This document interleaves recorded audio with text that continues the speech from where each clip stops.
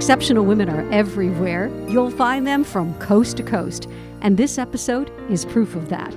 Hi, this is Candy O'Terry. Welcome to part 2 of the story behind her success, featuring California cabaret singer Francesca Amari. Described as a bundle of vocal dynamite, Francesca Amari has been earning a living as an entertainer for decades. And she's very proud of the fact that she's done it on her own terms. No small feat, just ask any singer or actor and they will tell you it's hard and often dream-crushing. But not for Francesca, because she believes that our dreams might need to include options.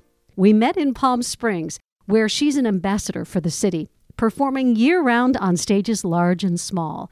And that has been the key to her success. Francesca is constantly creating, perfecting her craft. We were introduced through a friend, and although we were supposed to do this interview at a TV station, those plans changed without warning.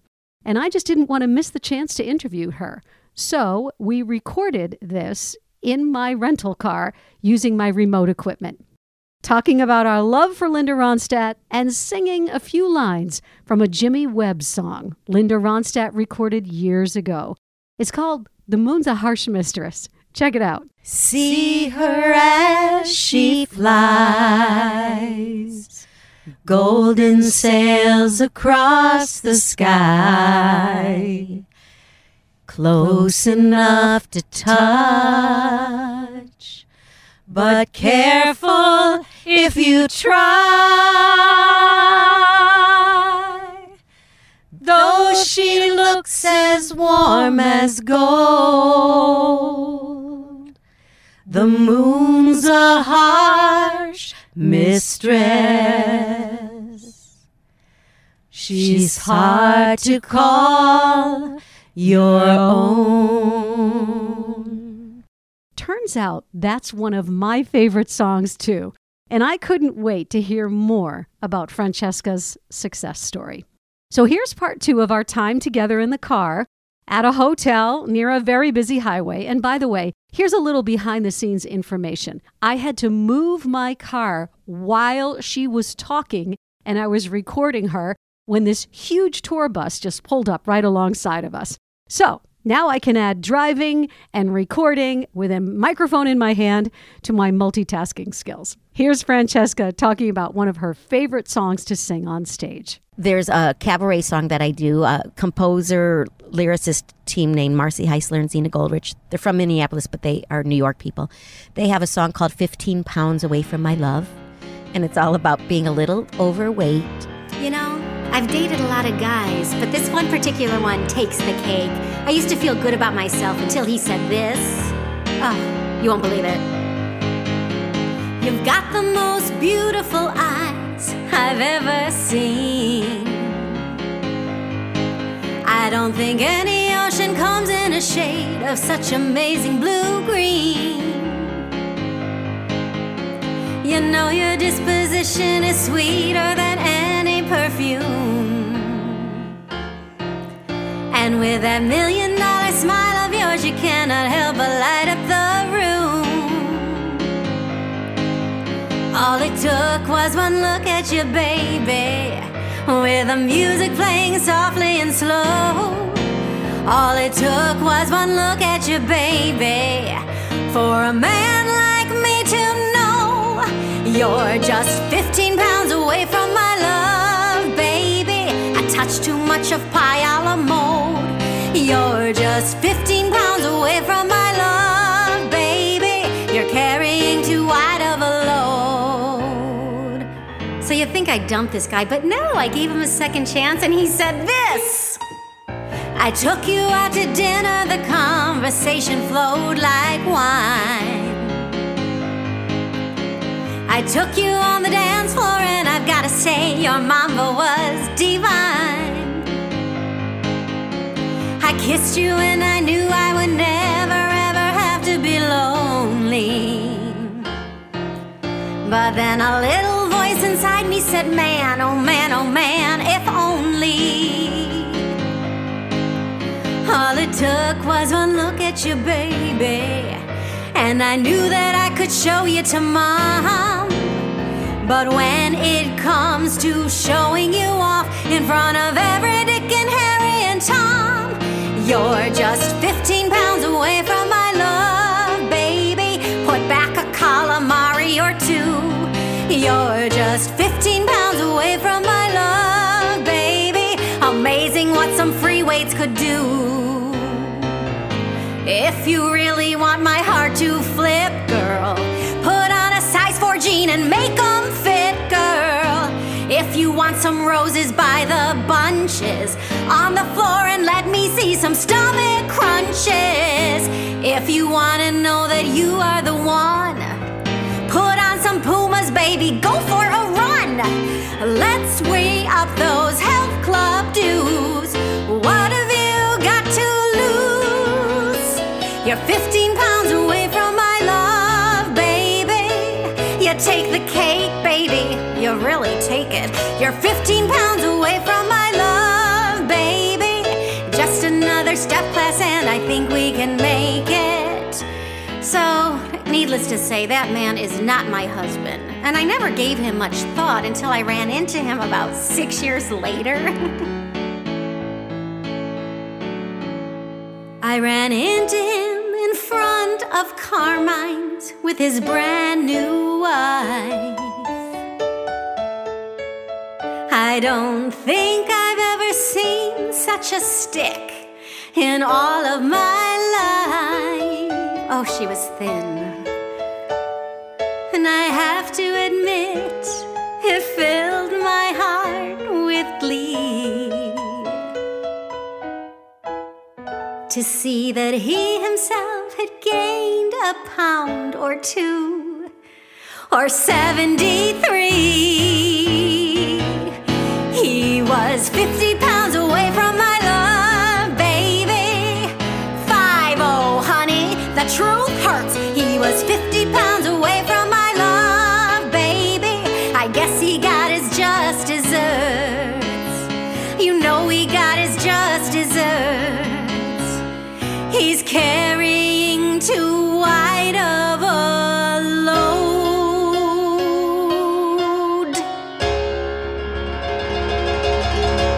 And I love seeing that because it feels real to me. I'm from a round family, and people say, "Did you write that?" I'm like, "No, but I could have." So let's talk a little bit about sharing the stage with others, because it requires both respect and generosity. Talk about that as a performer. That's such a great question, Candy. Thank you. I'm not a big pat myself on the back kind of person. I don't like blow my own horn, which I don't work as much as I want to because I'm not that person. But one of the things I think I do the best as an entertainer is share the stage. When I'm in a position where we're singing harmonies, I quiet down because you have to quiet your voice to blend. You can't stick out. And I do that just naturally.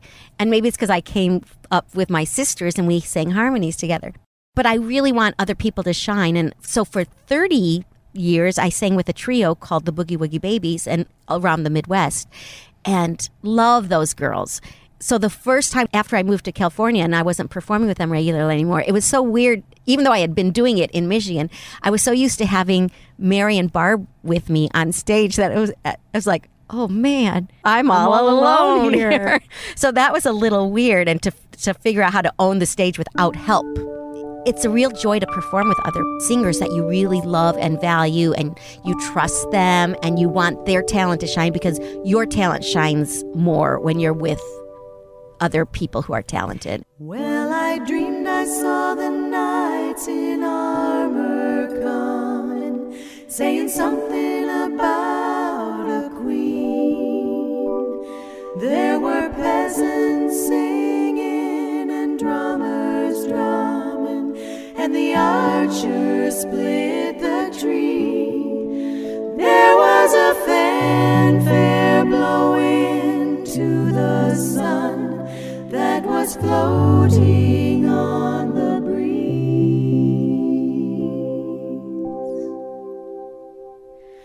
Look at Mother Nature on the run in the 21st century. Look at Mother Nature on the run in the 21st century.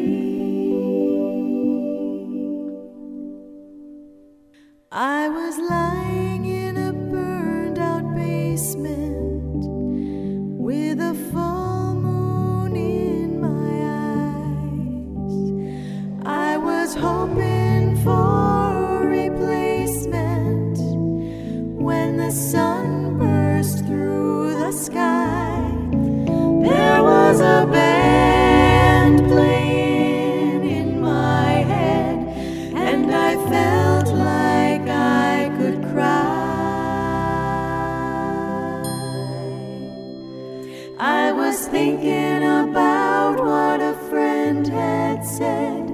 I was hoping it was a lie. Thinking about what a friend had said, I was hoping it was a lie.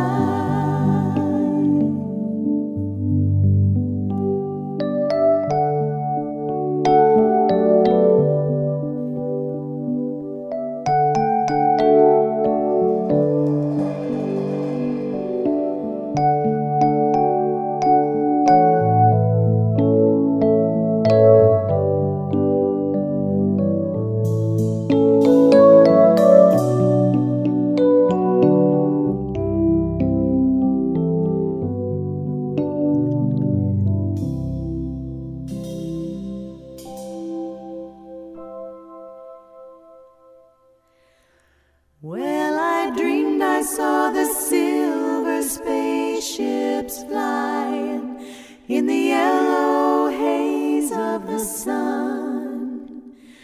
There were children crying and colors flying all around the chosen ones. All in a dream, all in a dream. The loading had begun.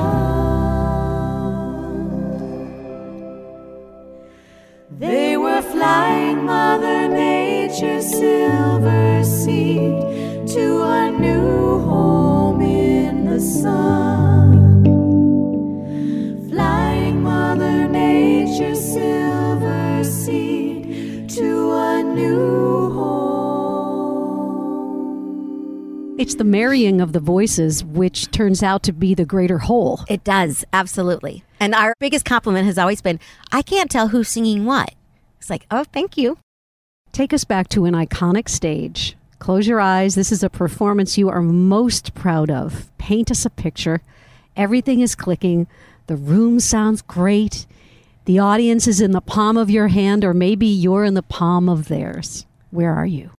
It was in Arizona doing Midlife the Crisis musical, which was written by my brother-in-law, Bob Walton, and his brother, Jim Walton, who are Broadway guys. So there was a song toward the end of the show about making sure that you're not missing your life, that you're participating.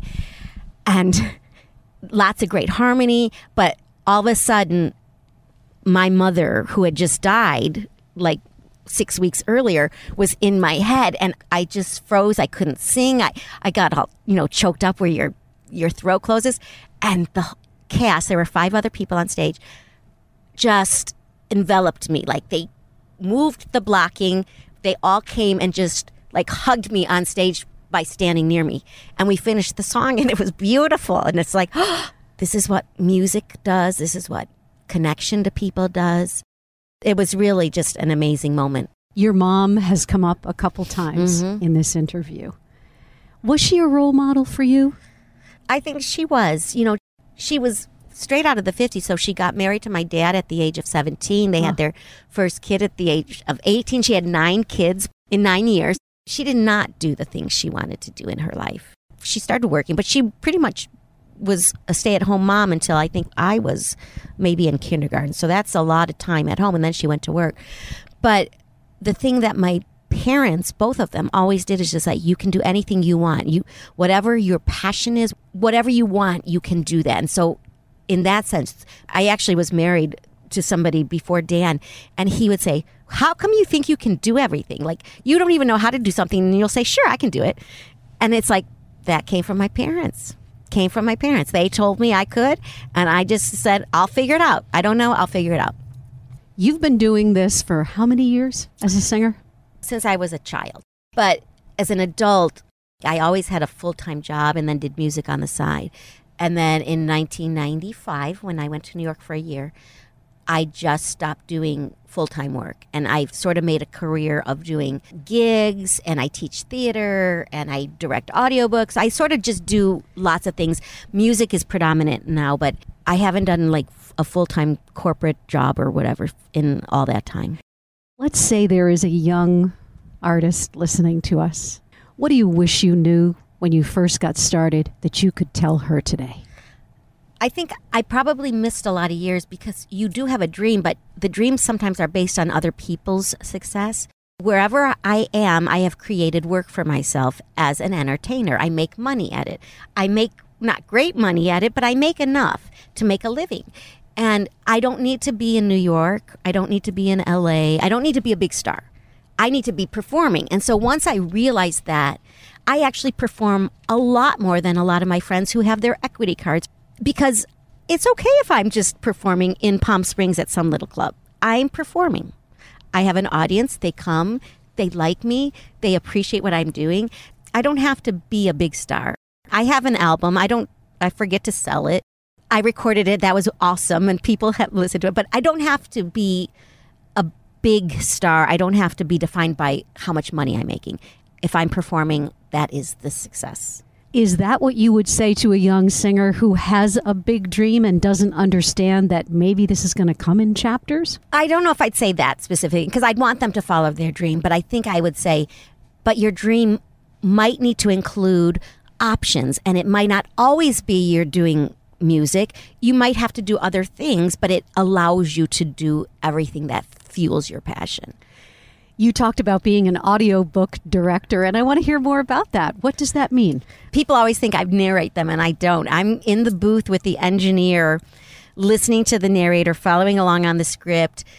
I'm like the thorn in their side because I'm the voice that they hear saying, oh, wait a minute, you said this, and it's not right. Or once in a while we talk. The narrators for audiobooks really are so independent and so creative that I'm not there to like say, Candy, you need to read it this way. But sometimes if a line comes, it's like, the reading on that was a little funny. Can you do it again?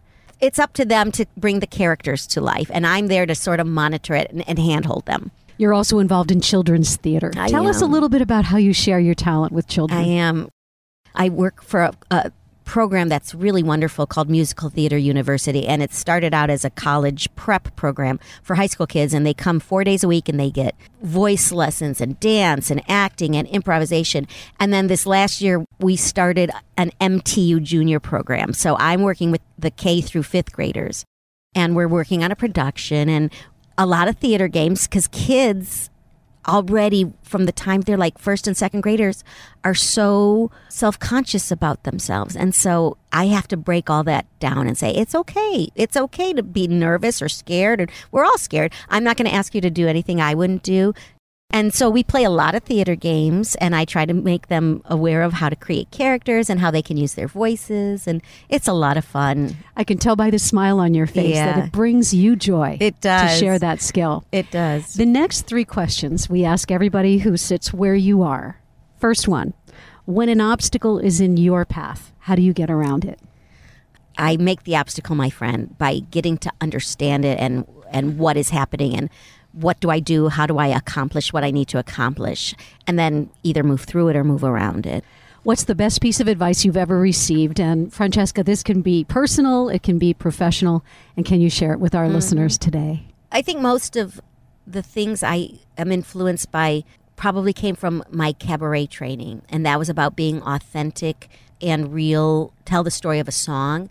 And I've now applied that to my whole life. I have to be authentic, and if I'm having a bad day, tell people I'm having a bad day. It gives me empathy for other people. You know, we don't know what people are going through or facing. And so just be authentic and don't try to make your life seem what it's not. Tell the truth. Final question. Sure. Right now, in this chapter in your life, Francesca Amari, what does success mean to you? Getting up in the day and being able to spend time with my husband. I love where we live. I love looking outside, and so I love the nature of the Palm Springs in Southern California. I love the weather.